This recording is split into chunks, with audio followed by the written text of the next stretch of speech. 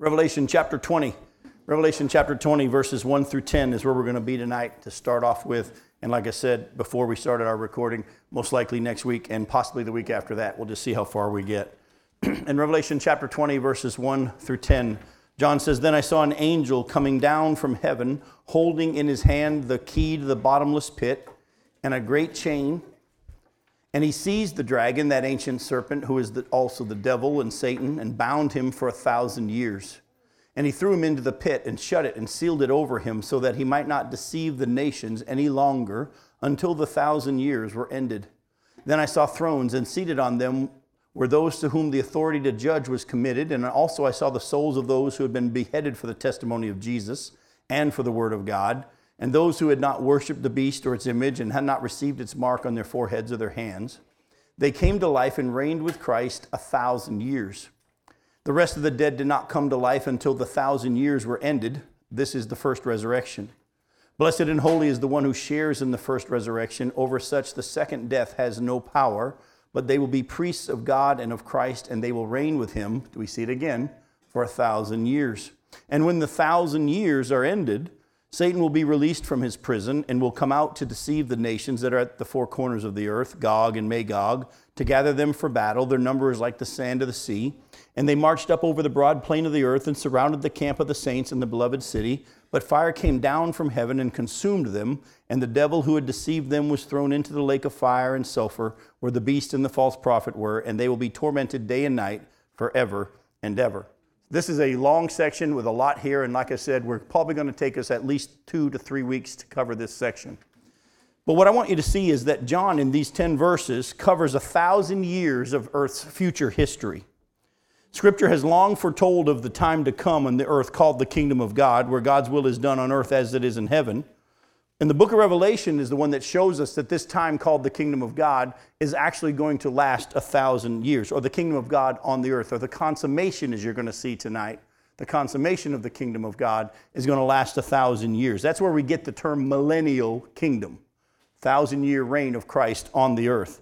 Now, it's obvious from the context here that this 1,000 years is literal and not symbolic. First and foremost, because of the fact that it is said 6 times in 7 verses, it's repeated. And when the 1,000 years are ended, and he will be there for 1,000 years. And when the 1,000 years, it keeps describing it in a very literal way. What I want you to do real quick is go with me to Psalm chapter 50. Go to Psalm chapter 50 and look at verses 7 through 12. Because for people that don't believe in a literal millennial kingdom, a 1,000-year reign of Christ on the earth, they will most always, because this is the verse that they've been taught to throw at us, they will most always take us to Psalm 50, and they'll show us this passage here. It says in verse 10, "For every beast of the forest is mine, the cattle on 1,000 hills." And people will say, well, is that a literal 1,000 hills?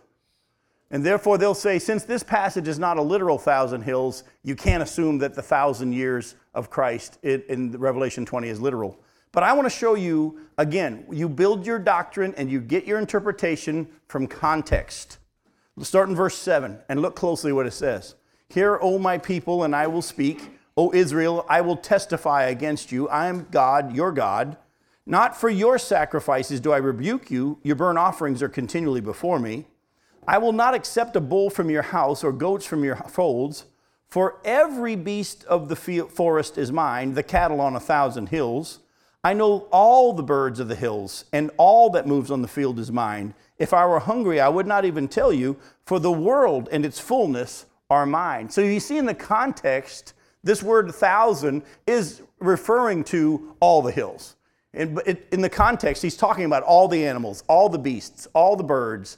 And so we see that here it's just referring to, in the context, the cattle on all the hills is mine. But if you go back now and look again at Revelation chapter 20, it's very clear that this 1,000 is not being used symbolically, but it is a literal one. Let me show you again real quick. It says in verse 2, "And he," this big angel, "seized the dragon, that ancient serpent who is the devil and Satan, and bound him for 1,000 years. And threw him into the pit and shut it so he might not deceive anybody until" what?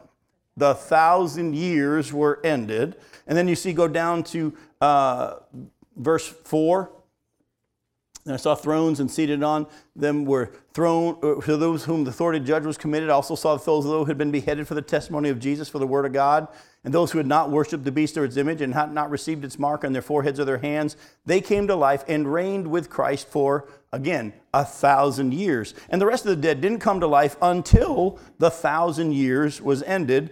And then, of course, we see down again at the end of verse 6, they will be priests of God and of Christ, and they will reign with him for 1,000 years. And then verse 7, and when the 1,000 years are ended, Satan will be released from his prison. If 1,000 in this one means just some unmeasurable number, it doesn't work in the context, does it? It very clearly in the context has to be a literal time period. So don't let people just say, well, a cattle on 1,000 hills doesn't mean 1,000, therefore you can't take Revelation 20. Say to those people, look at the context. Context in Psalm 50 is, it's obvious he's talking about all the hills because it says all, every, all. In this context, because there's a measurable time period, this is a literal time period of God on the earth. Now, this is why, like I said, we call the time period to come of the millennial kingdom. But there's more to our reasoning than that. There's more to our reasoning than just saying this is the millennial kingdom than just the fact that Revelation 20 shows us that it's 1,000 years. The kingdom of God has actually been a point of contention for Jews and Christians for many, many years. And one of the main reasons is because the Jews spoke of the kingdom, is that Jesus and the scripture spoke of the kingdom of God in different terms. And that's what we're going to do tonight. I'm going to take some time to lay out for you the fact that the Bible actually talked about the kingdom of God in 5 main ways. And that's why I've given you all this little handout, this little definition. I found in all my study that Gene Mims in his book, Thine is the Kingdom, comes up with the best succinct description of the kingdom of God. I'm going to read it to you here, and we're actually going to break this down tonight scripturally. It says, the kingdom of God is the reign of God through Christ in the lives of persons as evidenced by his activity in, through, and around them. The kingdom was prophesied in the Old Testament, pictured in Israel, proclaimed by John the Baptist, inaugurated by Christ in his public ministry on earth, extended in the lives of believers through the church in the present age, and will be consummated by Christ when he returns to the earth to rule with his saints. And this is the best description I have ever found of the kingdom of God. And you want to keep this with you because this will help you. Because there are many people over the years in Christendom who think they understand the kingdom of God, but what they'll do is take 1 or 2 aspects of what the kingdom of God's full definition is and think that's the kingdom. In order to have a biblical understanding of the kingdom of God, you need to put all of what the scripture says about the kingdom of God together. And I'm going to show you tonight from scripture that the kingdom of God is wherever God's king, right? Well, by the way, he's been king over the whole world, the whole universe. He's always been there, right? In Psalm 145, we won't turn there. It talks about how God's kingdom is an everlasting kingdom. It's always existed. Yet, on the earth, has he been in full control at all times? No. In one sense, yes. But in another sense, no, he doesn't exercise that authority. And you're going to see, as we've looked at in our study already, that there have been kingdoms that have come up on the earth. Well, let me not get ahead of myself. Go to Daniel chapter 7. You see, the Old Testament predicted the kingdom's coming. The Old Testament predicted the coming of the kingdom. Go to Daniel chapter 7. And look at verses 13 through 27. Daniel 7, starting in verse 13.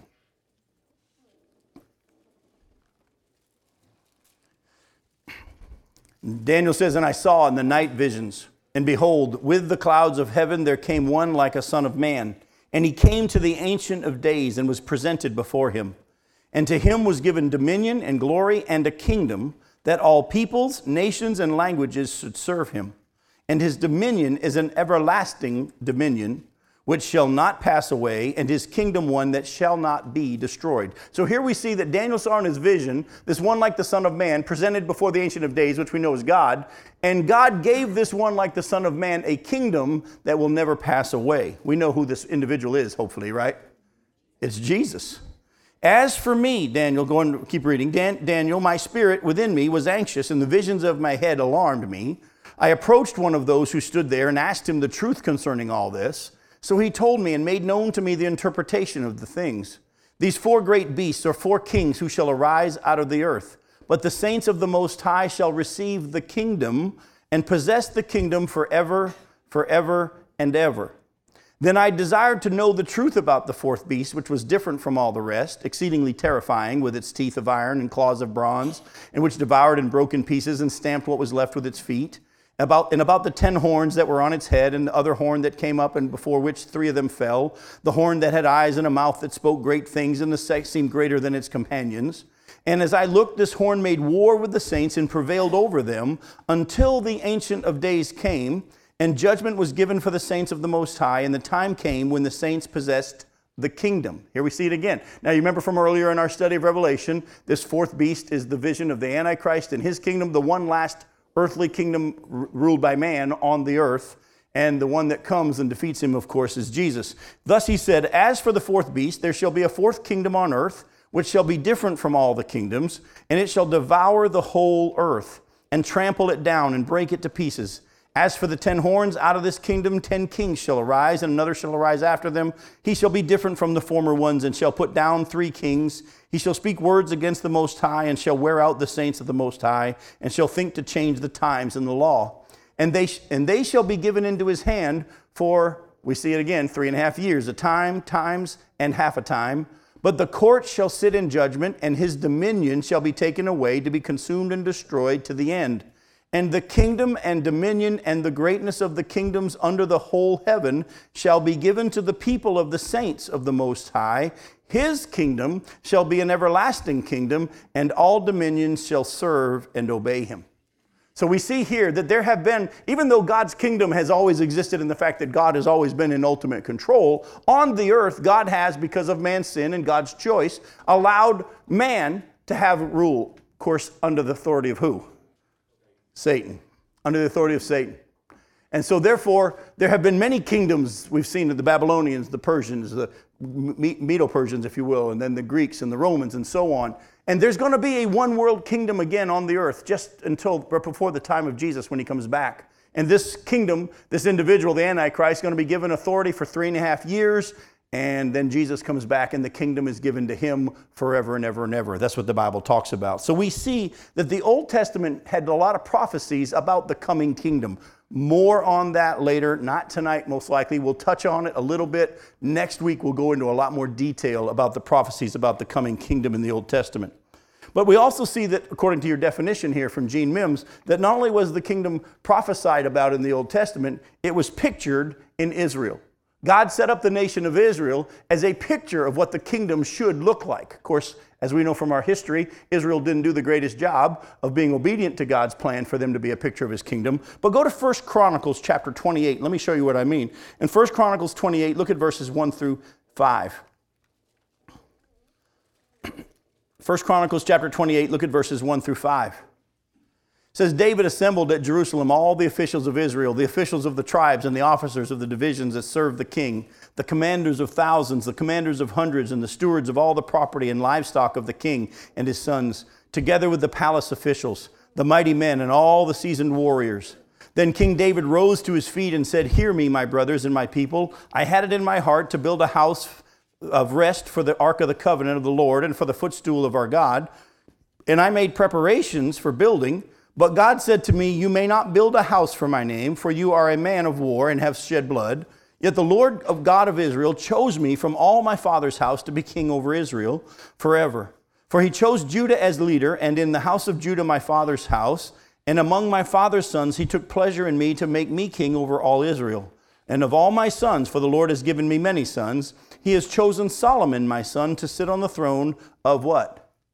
The kingdom of the Lord over Israel. So this kingdom of God is wherever God's allowed to rule and reign. It has always existed, but for a time God had to, because he allowed man to have free will, man chose to follow Satan. He became the ruler of this world, the prince of the power of the air. There have been earthly, man-led kingdoms on the earth. And of course, all of those didn't follow God, as you know. He even designed to have the kingdom pictured in Israel. And the nation of Israel was to be his kingdom, and for him a kingdom of priests. And they were to be following his commands and doing on earth as it was in heaven, if you will, as they followed his decrees and his commands. And he would bless them and he would increase them. But the nation of Israel didn't do so good as well. The kingdom was also proclaimed by John the Baptist. Go to Matthew chapter 3. Matthew chapter 3. In Matthew chapter 3, look at verses 1, 2, and 3. It says, in those days, John the Baptist came preaching in the wilderness of Judea. Repent, for the kingdom of heaven is at hand. For this is he who was spoken of by the prophet Isaiah when he said, the voice of one crying in the wilderness, prepare the way of the Lord, make his paths straight. So when John the Baptist came on the scene, his message was a message of repentance because the kingdom is at hand. The kingdom's about to show up. Go ahead, Alan. Is there a distinction between the kingdom of heaven and the kingdom of God? I'm glad you brought that up, and there is none. But I'm going to show you scripturally why there's none. And as some of you have heard me say before, in Matthew, every time the kingdom of God is described, Matthew uses the term kingdom of heaven. Every other gospel writer uses the term kingdom of God. The reason Matthew says kingdom of heaven and not kingdom of God is because Matthew's audience, the people Matthew was writing to, were the Jews. He was wanting them to understand that Jesus was the Messiah. The Jews would not say the name God.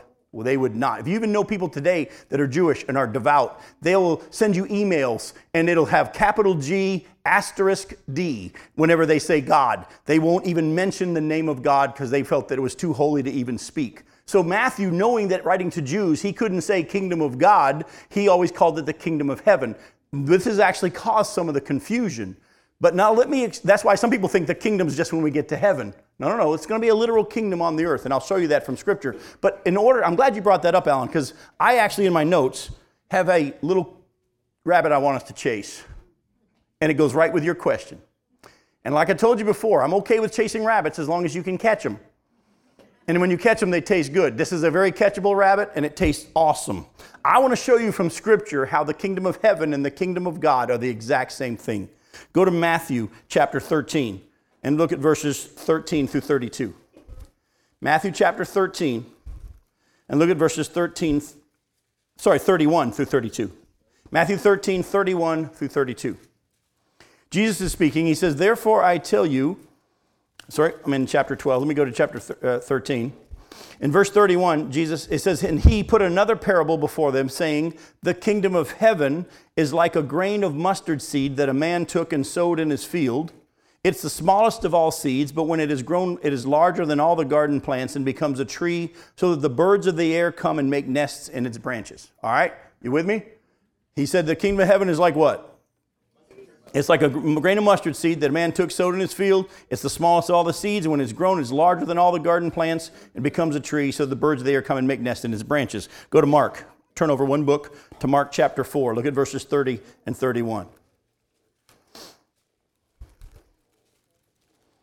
Mark chapter 4, verses 30 and 31. And he, Jesus, said, with what can we compare the kingdom of God?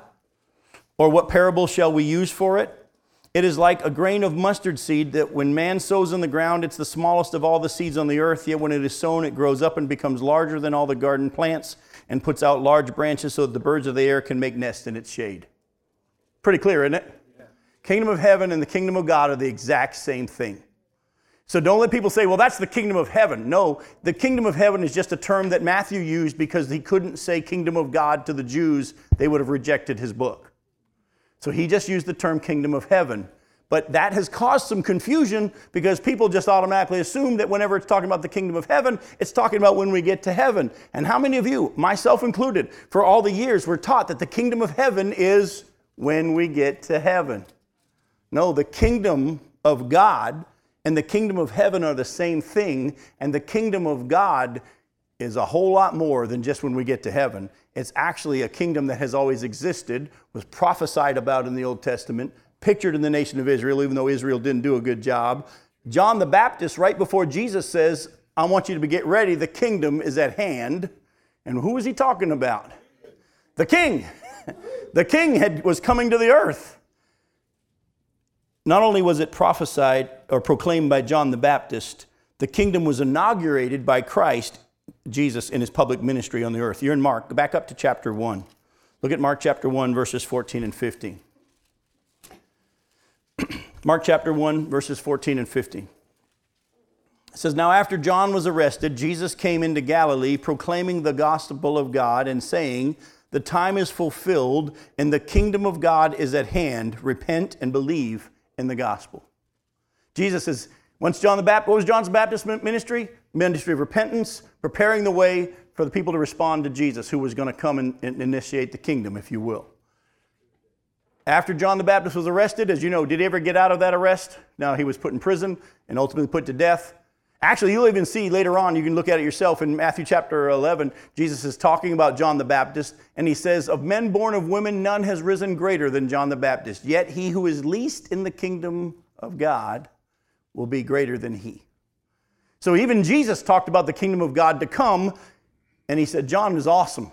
Of people born of women, there are many greater than John the Baptist. But he's least in the kingdom. It's still to come, because ultimately, even though God has been in control, he has not exercised that full control. And it's the reign of God, where? Go back to your definition. The kingdom of God is the reign of God through Christ in the lives of persons, as evidenced by his activity in and through and around them. Even though God has been in control, has it been evident to the world that God's in control? No, we even see in the book of Hebrews that everything was subjected to Jesus, yet we do not at present see everything subjected to him. And so the kingdom of God really doesn't come to full consummation until Jesus himself comes back to the earth and sets it all up. But I'm getting ahead of myself. Look at what Jesus says in Luke 17. Luke 17, verses 20 and 21.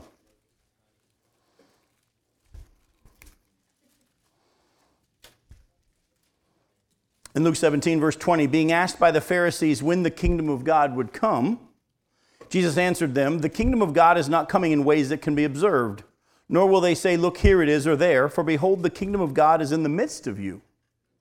Now, this is one of the passages that has caused a lot of confusion, because there are people that just jump on this and say, that's right, the kingdom is not an actual kingdom that's going to be on the earth. It's a spiritual thing that's in us. That's partially true. We're going to see that in just a little bit. Because the kingdom is right now for those of us who are in Christ, and he's the ruler and reigner of our hearts, if you will. And we're going to see that in a second, that it's extended through the lives of the church age. But Jesus is saying that the kingdom is more than just this measurable earthly thing. The kingdom, when he said the kingdom is in the midst of you, what was he saying? I'm here. Hello. I'm right here. I'm the king. The kingdom is wherever I'm here and I'm in control. That's where the kingdom is. They kept thinking that there was going to be this coming kingdom where they were going to be ruling and reigning. They didn't want a king. They just wanted to be king. Streets of gold are actually after the kingdom. Streets of gold are going to happen in the new heaven and the new earth, but that's later in our study. Go to Matthew chapter 4. Let me show you a little bit more clearly here. Go to Matthew chapter 4. Look at verses 23 and 25. Matthew 4, verses 23 and 25. And he, Jesus, went throughout all Galilee, teaching in their synagogues and proclaiming the gospel of the kingdom. By the way, I don't want you to miss this. The word gospel means what? Good news. The good news of the kingdom. And healing every disease and every affliction among people. So his fame spread throughout all Syria, and they brought him all the sick, those afflicted with various diseases and pains, those oppressed by demons, epileptics, and paralytics, and he healed them. And great crowds followed him from Galilee and the Decapolis, and from Jerusalem, Judea, and from beyond the Jordan. When Jesus came on the scene and began preaching the gospel of the kingdom, or the good news of the kingdom, he also at the same time was healing people, casting out demons, healing people. Now that's important, because that's an evidence of the kingdom. And I share that with you because that passage will help us understand Luke 11. Go to Luke 11, verses 14 through 23, and we'll put this all together here. In Luke chapter 11, verses 14 through 23, look at what the scripture says there. It says, now he, Jesus, was casting out a demon that was mute. When the demon had gone out, the mute man spoke, and the people marveled. But some of them said, he casts out demons by Beelzebub, the prince of demons. While others, to test him, kept seeking from him a sign from heaven. But he, knowing their thoughts, said to them, every kingdom divided against itself is laid waste, and a divided household falls. And if Satan also is divided against himself, how will his kingdom stand? For you say that I cast out demons by Beelzebub. And if I cast out demons by Beelzebul, by whom do your sons cast them out? Therefore they will be your judges. But if it is by the finger of God that I cast out demons, then the kingdom of God has come upon you. When a strong man fully armed guards his own palace, his goods are safe. But when one stronger than he attacks him and overcomes him, he takes away his armor in which he trusted and divides his spoil. Whoever is not with me is against me, and whoever does not gather with me scatters. You see, Jesus, one of the many reasons why he was healing and casting out demons was to give evidence that the kingdom of God is among you. See, Satan had a kingdom. And in Satan's kingdom, what was he doing to people? Making them weak and sick. Because of Satan, there's sin on the earth. Folks, when people die because of cancer, it's because of Satan. Don't get mad at God because your family member died of cancer. Get mad at Satan. It's because of Satan and his kingdom that stuff is on the earth. That's why when God sets up his kingdom and he comes back and he rules and reigns on the earth, people are going to live such a long, long time period. The Bible says if anybody dies at 100, and we'll get to that later on, not this week, but next week most likely, if anybody dies at 100 years old, they'll be considered a baby, an infant when they die during that time. And because Satan was the ruler of the world at the time, and it was his kingdom, even though there was men who had kingdoms on the earth, Satan's been in control. And when Jesus, the true king, showed up on the earth, one of the ways he evidenced the fact that his kingdom was now coming to the earth was that he was casting out demons and healing people. But what did men do when the king showed up and began to proclaim the kingdom of heaven is here, it's in your midst? What did they do with the king? They rejected him. And didn't Jesus say that, if we know our scriptures?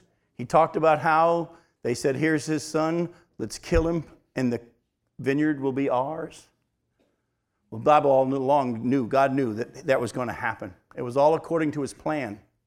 So the kingdom has been long prophesied in the Bible. It was pictured in Israel, but not fully experienced. It was proclaimed announced by John the Baptist. The kingdom of heaven is near. It's right here, folks. The kingdom of God is here. And then Jesus inaugurated and says, it's here. The kingdom's here. It's in your midst. And it's more than just some kingdom that you get to come and see. It's here. It's within you. But then he was rejected. He was put to death. And we see from our definition that the kingdom is extended in the lives of believers through the church in the present age. Right now, the kingdom of God is evidenced where and how on this earth? How is the kingdom seen on this earth? Through us, through the believers who have responded, and he's become our King and Lord, and he lives within us. And remember, his kingdom is his activity in and through and around through those of us who are allowing him to be king. Go to Revelation chapter 1. Go to Revelation chapter 1. Look at verses 4 through 8. Something we read a long time ago at the beginning of the study is hopefully going to make a whole lot more sense now. Revelation chapter 1, look at verses 4 through 8. It says, John, to the 7 churches that are in Asia, grace to you and peace from him who is and who was and who is to come, and from the 7 spirits who are before his throne, and from Jesus Christ, the faithful witness, the firstborn of the dead and the ruler of the kings of the earth. To him who loves us and has freed us from our sins by his blood and made us a kingdom, priests to his God and Father, to him be glory and dominion forever and ever. Amen. Behold, he's coming with the clouds, and every eye will see him, and even those who pierced him, and all the tribes of the earth will wail on account of him. Even so, amen. I'm the Alpha, the Omega, says the Lord God, who is and who was and who is to come, the Almighty. We, at this time, those of us who have responded to God's offer of salvation, who understand that he was put to death for our sins, and he was risen again from the dead to prove that he was the one that the Father sent, and that he was the prophesied one, those of us who have responded, God has in this church age, again, this is another dispensation, in this church age, been exemplifying the kingdom through the church. Oh, by the way, folks, don't let people tell you that God's not still healing people. We're afraid of that kind of stuff. And we've weakened what the kingdom should be. But the Bible teaches that people say, well, the Bible says in 1 Corinthians 13 that these things are going to cease. Yeah, if you look at the context, it's when we get to heaven. That's when the prophecies are going to cease and the tongues are going to cease and these types of things. And again, don't misunderstand me. I think a lot of people's definition of tongues is not a biblical definition. But the Bible's very clear that through us, what did Jesus say? You will do even greater things than these. Folks, I believe without question, but for those who understand what it means to live in His Spirit and the control of the Spirit within us, being filled with the Spirit is not some supernatural thing where all of a sudden God just pours out His Spirit on you and you're out of control. The Bible actually says in the book of Corinthians that the spirit of the prophets is subject to the prophet. In other words, if anybody says, well, I couldn't help it, I was out of control, I was under the Spirit, that's not what the Bible teaches. Under the control of the Spirit, being filled with the Spirit, you can put the words controlled by instead of filled with, and it's the same thing. When I'm preaching, as the Spirit of God takes control of me and I actually allow Him to speak through me as I'm preaching to you, if someone were to raise a hand like Alan had a question, I'm able to stop and allow the Spirit of God to show me how to even let Him speak or have Him ask a question. Being filled with the Spirit is not some out of control thing where you fall down backwards and the eyes roll in the back of your head. Being filled with the Spirit is just simply being under the control of the Spirit. And listen, for Christians who are willing to learn how to walk in the Spirit.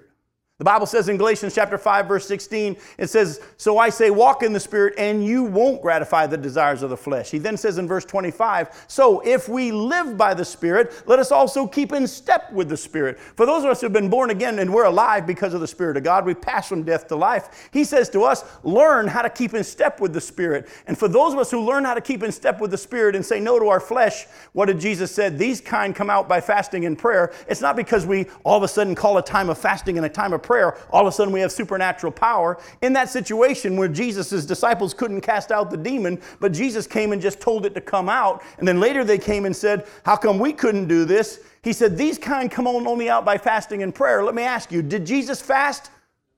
Not in that instance. Did He even pray a prayer? You look at the story, He says to the demon, come out.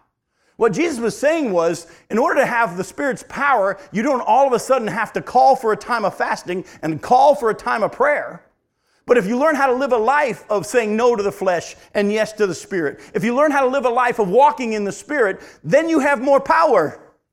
And actually, the things that Jesus did, I believe God still is doing. And I know of people across the globe who understand this. And I could tell you story upon story of people that are being healed to this day. Actually, people even being risen back from the dead in parts of the world where God is using it to give evidence that the kingdom of God is still here and that God is alive. But this is not the kingdom. When we talk about the kingdom, there's more to it than just now.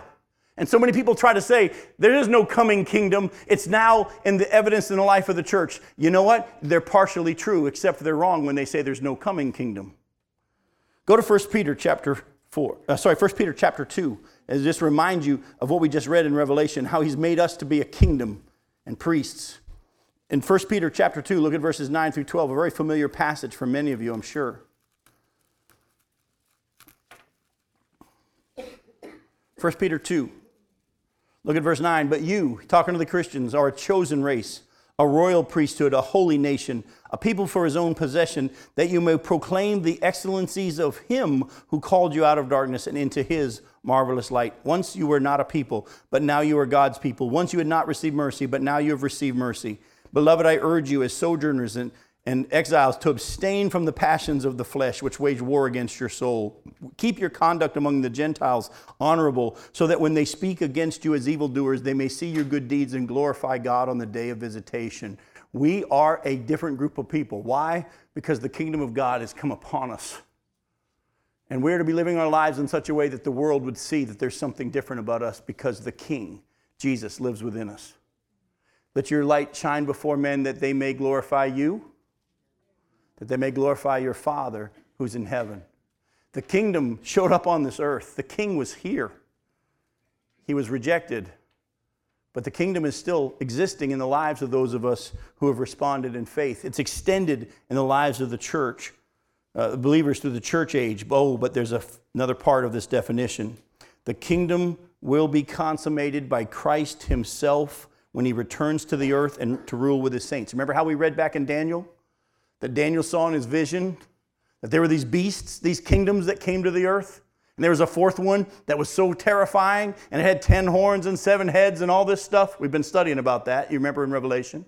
And he said that this beast was so terrifying, and it was even having war against the saints. And then the one who had been given the kingdom by the Ancient of Days, came and defeated him. And the kingdom was given to him for how long? Forever and ever. Go to Revelation chapter 11. Revelation chapter 11. Look at verses 15 through 18.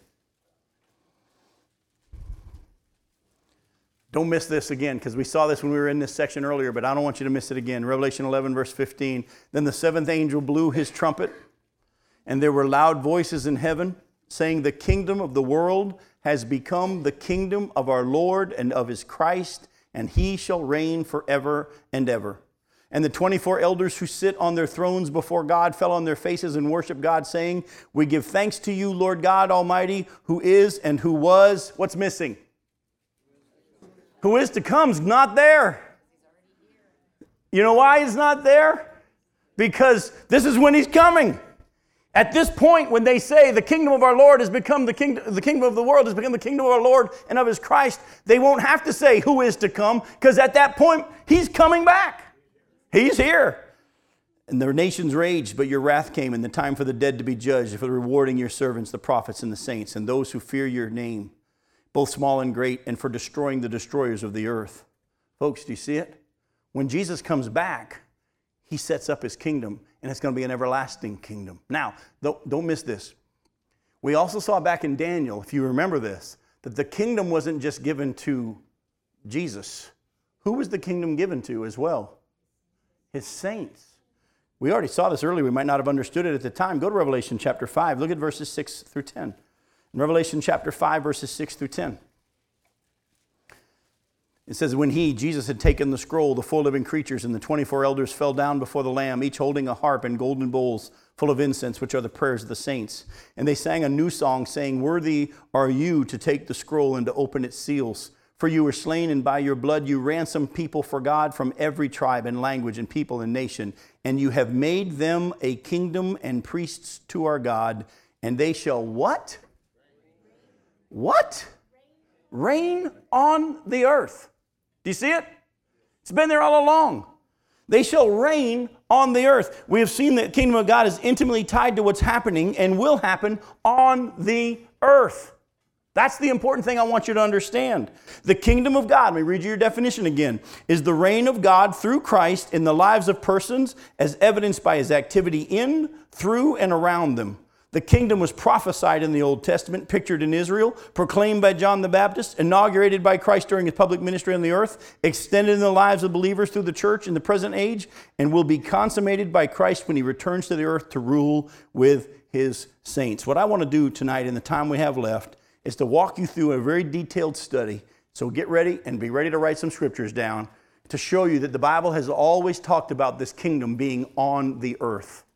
Like I said, the term kingdom of heaven has confused a lot of us, and we think the kingdom is when we get to heaven. No, the kingdom is going to be on this earth, and I want you to see it. Go to Matthew chapter 6, verses 9 through 10. We'll start there. Matthew chapter 6, starting in verse 9. Jesus is teaching what we call the Lord's Prayer, the model for prayer, a template for prayer. Pray then like this: Our Father in heaven, hallowed be your name. Your kingdom what? Not us go there. Your kingdom come. Your will be done on earth as it is in heaven. Go to Matthew chapter 5. Look at verses 1 through 5. Seeing the crowds, he went up on the mountain, and when he first sat down, his disciples came to him. And he opened his mouth and taught them, saying, Blessed are the poor in spirit, for theirs is the kingdom of heaven, which we know is now the kingdom of God. Blessed are those who mourn, for they shall be comforted. Blessed are the meek, for they shall inherit what? Again, we see it. It's a future prophecy of you will inherit the earth. Go to Psalm 37. Psalm 37, look at verses 1 through 9.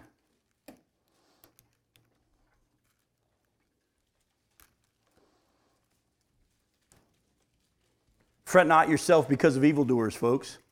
Don't be envious of wrongdoers, for they will soon fade like the grass and wither like the green herb. Trust in the Lord and do good. Dwell in the land and befriend faithfulness. Delight yourself in the Lord, and he'll give you the desires of your heart. Commit your way to the Lord. Trust in him, and he will act. He will bring forth your righteousness as the light and your justice as the noonday. Be still before the Lord and wait patiently for him. Fret not yourself over the one who prospers in his way, over the man who carries out evil devices. Refrain from anger and forsake wrath. Fret not yourself, it tends only to evil. For the evildoers shall be cut off, but those who wait for the Lord shall what? Inherit the land. Go to Psalm 37, look at verses 10 and 11. We're in the same section, just keep reading. In just a little while, the wicked will be no more. Though you look carefully at his place, he will not be there. And the meek shall inherit the land, the earth, and delight themselves in abundant peace. By the way, does anybody realize that when Jesus was teaching in the Beatitudes there in Matthew 5, blessed are the meek, for they shall inherit the earth, he wasn't teaching something new. He was quoting Psalm 37. Well, he wrote it. But do you see what the scripture's saying? There's going to be a time when there will be no wicked people on the earth.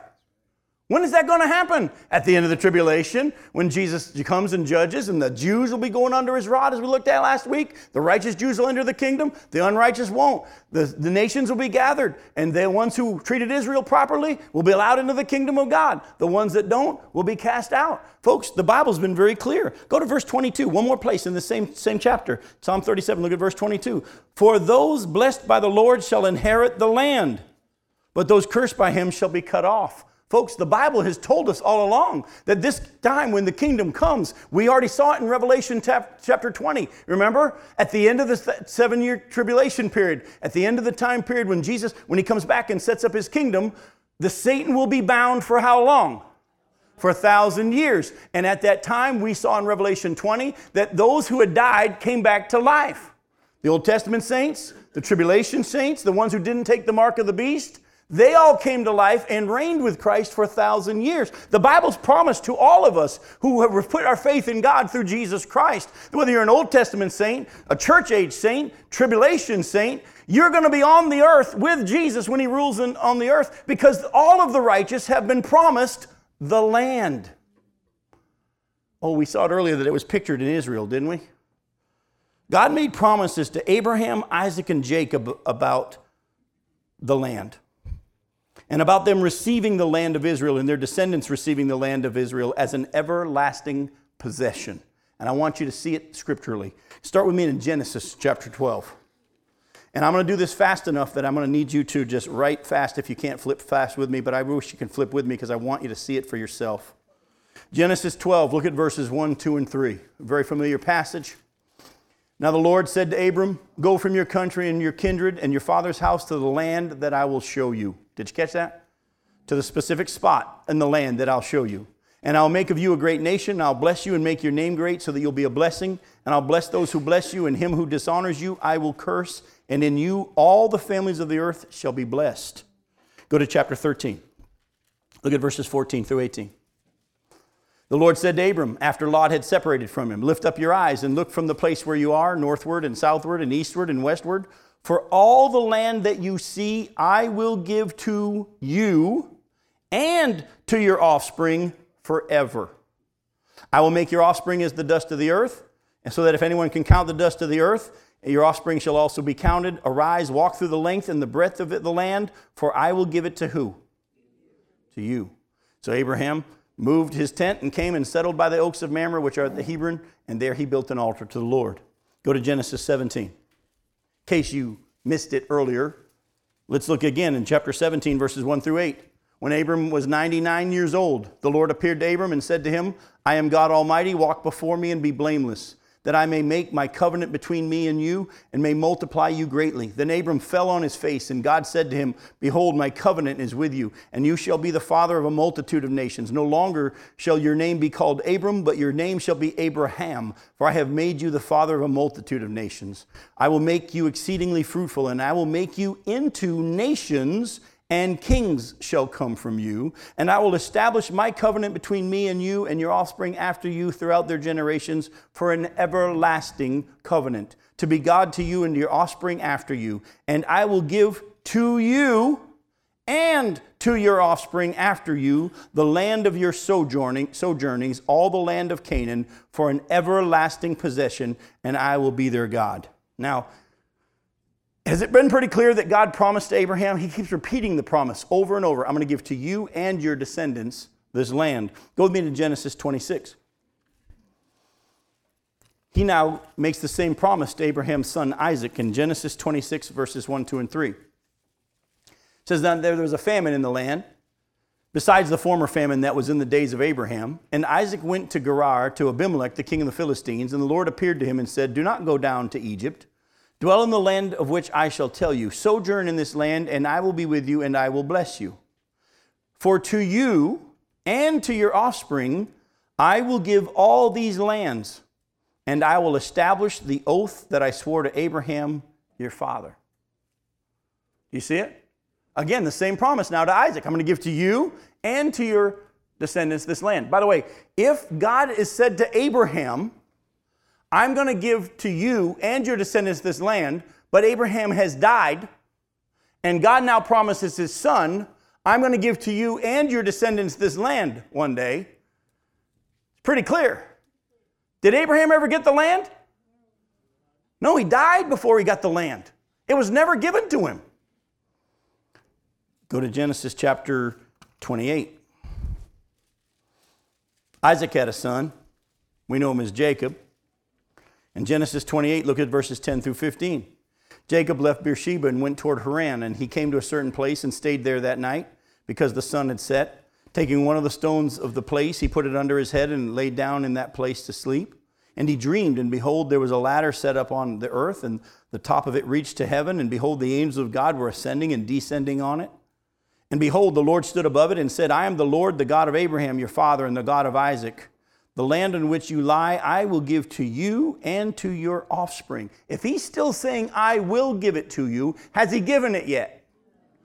So what's happening, folks? God's making a promise to Abraham that I'm going to give you this land and your offspring. Abraham never got it. He then told Isaac, "I'm going to give to you and your offspring this land." Isaac never got it. And Jacob never got it either in his lifetime. Go to Genesis 35. We'll see that Jacob's name is now being changed to Israel in Genesis 35, and we see the promise one more time. Look at verses Genesis 35, verse 9 through 15. "God appeared to Jacob again when he came from Padan Aram and blessed him. And God said to him, 'Your name is Jacob. No longer shall your name be called Jacob, but Israel shall be your name.' So he called his name Israel. And God said to him, 'I am God Almighty, be fruitful and multiply. A nation and a company of nations shall come from you, and kings shall come from your own body. The land that I gave to Abraham and to Isaac, I will give to you, and I will give the land to your offspring after you.' Then God went up from him in the place where he had spoken with him, and Jacob set up a pillar in the place where he had spoken with him, a pillar of stone. He poured out a drink offering on it and poured oil on it. So Jacob called the name of the place where God had spoken with him Bethel, which means the house of God." So here we see Jacob's name changed to Israel, and God repeats the promise. I'm going to ask you a question for those that know your Bible. Did Jacob ever receive the land? Never did. They were all sojourners and strangers, wandering in tents. As you know, because of the famine, they went down to Egypt. Because remember, Joseph became the one who came in power in Egypt, and his family all moved down to get some help, and they ended up staying there. And then as they grew, they became slaves to the Egyptians. And they were in slavery for 400 years. And it wasn't until the time of Moses that God called them out and brought them out of Egypt into the land that he had promised them, the promised land. The nation of Israel didn't receive the land as their inheritance until the time of Moses. Abraham, Isaac, and Jacob, they had been long dead. So folks, we got a problem, or we got something pretty cool coming. We got no problem. When God said, "I'm going to give to you and your descendants after you this land for an everlasting promise, an everlasting gift," God, he can see things further down the road than us, can he? And actually, Jesus talked about this promise in Matthew chapter 8. Go to Matthew chapter 8. Look at verse 11.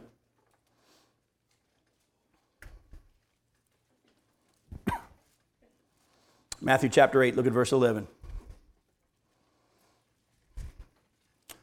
He says, "I tell you, many will come from the east and the west and recline at the table with Abraham, Isaac, and Jacob in the kingdom." Here in Matthew it says heaven, but it's of God, in the kingdom of God. People are going to come from all these nations, and they're going to sit at the table in the kingdom which is going to be consummated when Jesus comes back to the earth. And remember, all the dead who are righteous, well, we already know that those of us who have been saved are going to go be with the Lord until he comes back to rapture the church. And when he raptures the church, we go be with him until he comes back to the earth. When he comes back, we come with him. At the end of that time period after that, is the righteous dead from the Old Testament and the tribulation saints will get their new bodies, and we will live on the earth, on this earth.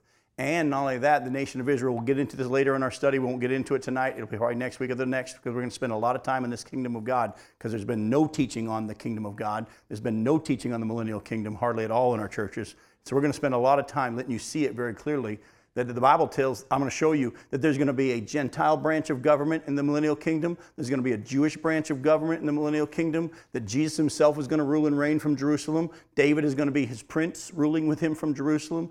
The 12 apostles will be over the 12 tribes of Israel, ruling over them. We who are Gentiles, who have been a part of the kingdom, will be rulers over cities all over the globe as we rule over the Gentile nations. It's all that's in here, by the way, folks. I'm not making any of that up. Can't wait to show it to you. But for tonight, as we close, what I want to do is do this. Not only them, but like I just touched on, but all the redeemed of Israel and the believers of all the nations will be able to live on this earth in that kingdom of God to come. Oh, by the way, when Jesus comes and sets up his kingdom, things will be done on the earth as it is in heaven. That's why he taught us to pray, Our Father who art in heaven, hallowed be your name. Your kingdom come. Your will be done on earth as it is in heaven. Now, are the people that think that the kingdom is just now right? Partially. They're taking some scripture, but they've ignored the fact that the Bible very clearly shows that the kingdom is still to come. It's still to come. Go to Amos chapter 9. I know a lot of you have already spent your devotional time in Amos this morning, but I want you to go back there real quick. And by the way, if you spend devotional time in Amos, you're having a bad day. All right? But Amos chapter 9, look at verses 11 through 15. Amos chapter 9. I want you to see how the Bible's been talking about all this stuff all along. And when you start taking it literally, folks, and believing it, it becomes so clear. Amos chapter 9, verse 11. In that day I will raise up the booth of David that is fallen, and repair its breaches, and raise up its ruins, and rebuild it as in the days of old, that they may possess the remnant of Edom. And all the nations who are called by my name, declares the Lord who does this. Behold, the days are coming, declares the Lord, when the plowman shall overtake the reaper, and the treader of the grapes him who sows the seed. The mountains shall drip sweet wine, and all the hills shall flow with it. And I will restore the fortunes of my people Israel, and they shall rebuild the ruined cities and inhabit them. They shall plant vineyards and drink their wine, and they shall make gardens and eat their fruit. And I will plant them on their land, and they shall never again be uprooted out of the land that I have given to them, says the Lord your God.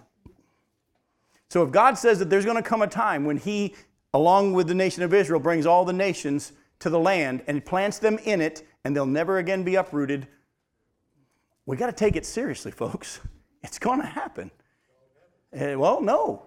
It's actually on the earth. We hear the word heaven and we think we go be with him. Actually, this is going to be on this earth. It'll be heaven in the sense that we're with God and he's with us, but it won't be a spiritual, ethereal place. It is here. It's here on this earth. The kingdom is still to come. You might not believe me yet. Go to Isaiah 60. Go to Isaiah 60. Look at verse 21. And you need to thank me for the fact that I've only shown you some of the passages. Go to Isaiah 60. Look at verse 21. The more you start reading your Bibles, you're going to start seeing it everywhere as you really believe that what God says is going to actually happen. Isaiah 60, verse 21. Your people shall all be righteous. They shall possess the land, what? Forever. The branch of my planting, the work of my hands, that I might be glorified. God promised the nation of Israel that they're going to all be righteous. The nation of Israel is all going to be righteous, and they're going to be in the land forever. Well, the very last passage for tonight, and I mean it. Romans 11, verses 25 through 29. because we read this last week, but I want you to see this section again because there's something in here that now hopefully will make a whole lot more sense than it did before. In Romans 11, verses 25 through 29, Paul says, "Lest you be wise in your own sight, I don't want you to be unaware of this mystery, brothers. A partial hardening has come upon Israel until the fullness of the Gentiles has come in. And in this way, all Israel, which is left, as we know from our study, will be saved. As it is written, the deliverer will come from Zion. He will banish ungodliness from Jacob. And this will be my covenant with them when I take away their sins." By the way, the deliverer will come from Zion and banish ungodliness from who? Which is who? Israel. We've already experienced this. But the Jews are going to experience it. He's going to come. When he comes and sets up his kingdom, that's when he erases their sin. And it'll be my covenant with them when I take away their sin. Now, as regards the gospel, they're enemies for your sake. But as regards election, they are beloved for the sake of their forefathers. By the way, does anybody know their names? Abraham, Isaac, and Jacob. For the gifts and the calling of God are irrevocable. You see that? What God promised Abraham, Isaac, and Jacob, he will fulfill. The reason why Israel still exists is because God made promises way back that he will fulfill. He says in the book of Malachi chapter 3, he says, "I, the Lord, do not change. Therefore you, O Israel, are not destroyed." The only reason Israel still exists is not because they've been nicer than all the other nations. They've been just as wicked, if not worse, because they had a lot of light from God, and he revealed himself to them, and he led them by a cloud and a pillar at night, and he revealed his truth and his word and his law to them. They had way more understanding than the nations around them. Yet what did they do? They copied the nations around them. And the things that God used them as a judgment against them because of their nation's wickedness, Israel then went and did. And if God had any right to do it, he had tons of right to wipe them off the face of the earth. But how come Israel still exists? How come even though every nation in the history of the world pretty much has been wanting to wipe Israel off the earth? How come many people have tried to just eradicate the Jews from our history? How do they still exist? How in the world do we not know any more Moabites or Ammonites, but Israel still exists? How in the world are they even back in their land when everybody doesn't even want them there? And nobody doesn't, they want to get them out of there. How in the world is that even happening? Because God made a promise. And he said, I'm going to fulfill my promises to the forefathers. And because of that, I will keep all of the promises that I have made. And folks, just understand something. Yes, the kingdom is now in the lives of those of us who have trusted him as our Savior. And it's being evidenced through Christ living through us and within and amongst us. But we're not the kingdom. We're a picture of the kingdom until it comes. And the kingdom is coming to this earth. The sad thing is, 80% of Christians don't believe it. They think that we just will be here until the end and then we just go be with the Lord. An actual literal time of Jesus ruling and reigning on this earth. They don't believe it. When the Bible clearly says it. And we're going to show you some more of that next week. Well, thanks for coming. We'll see you then.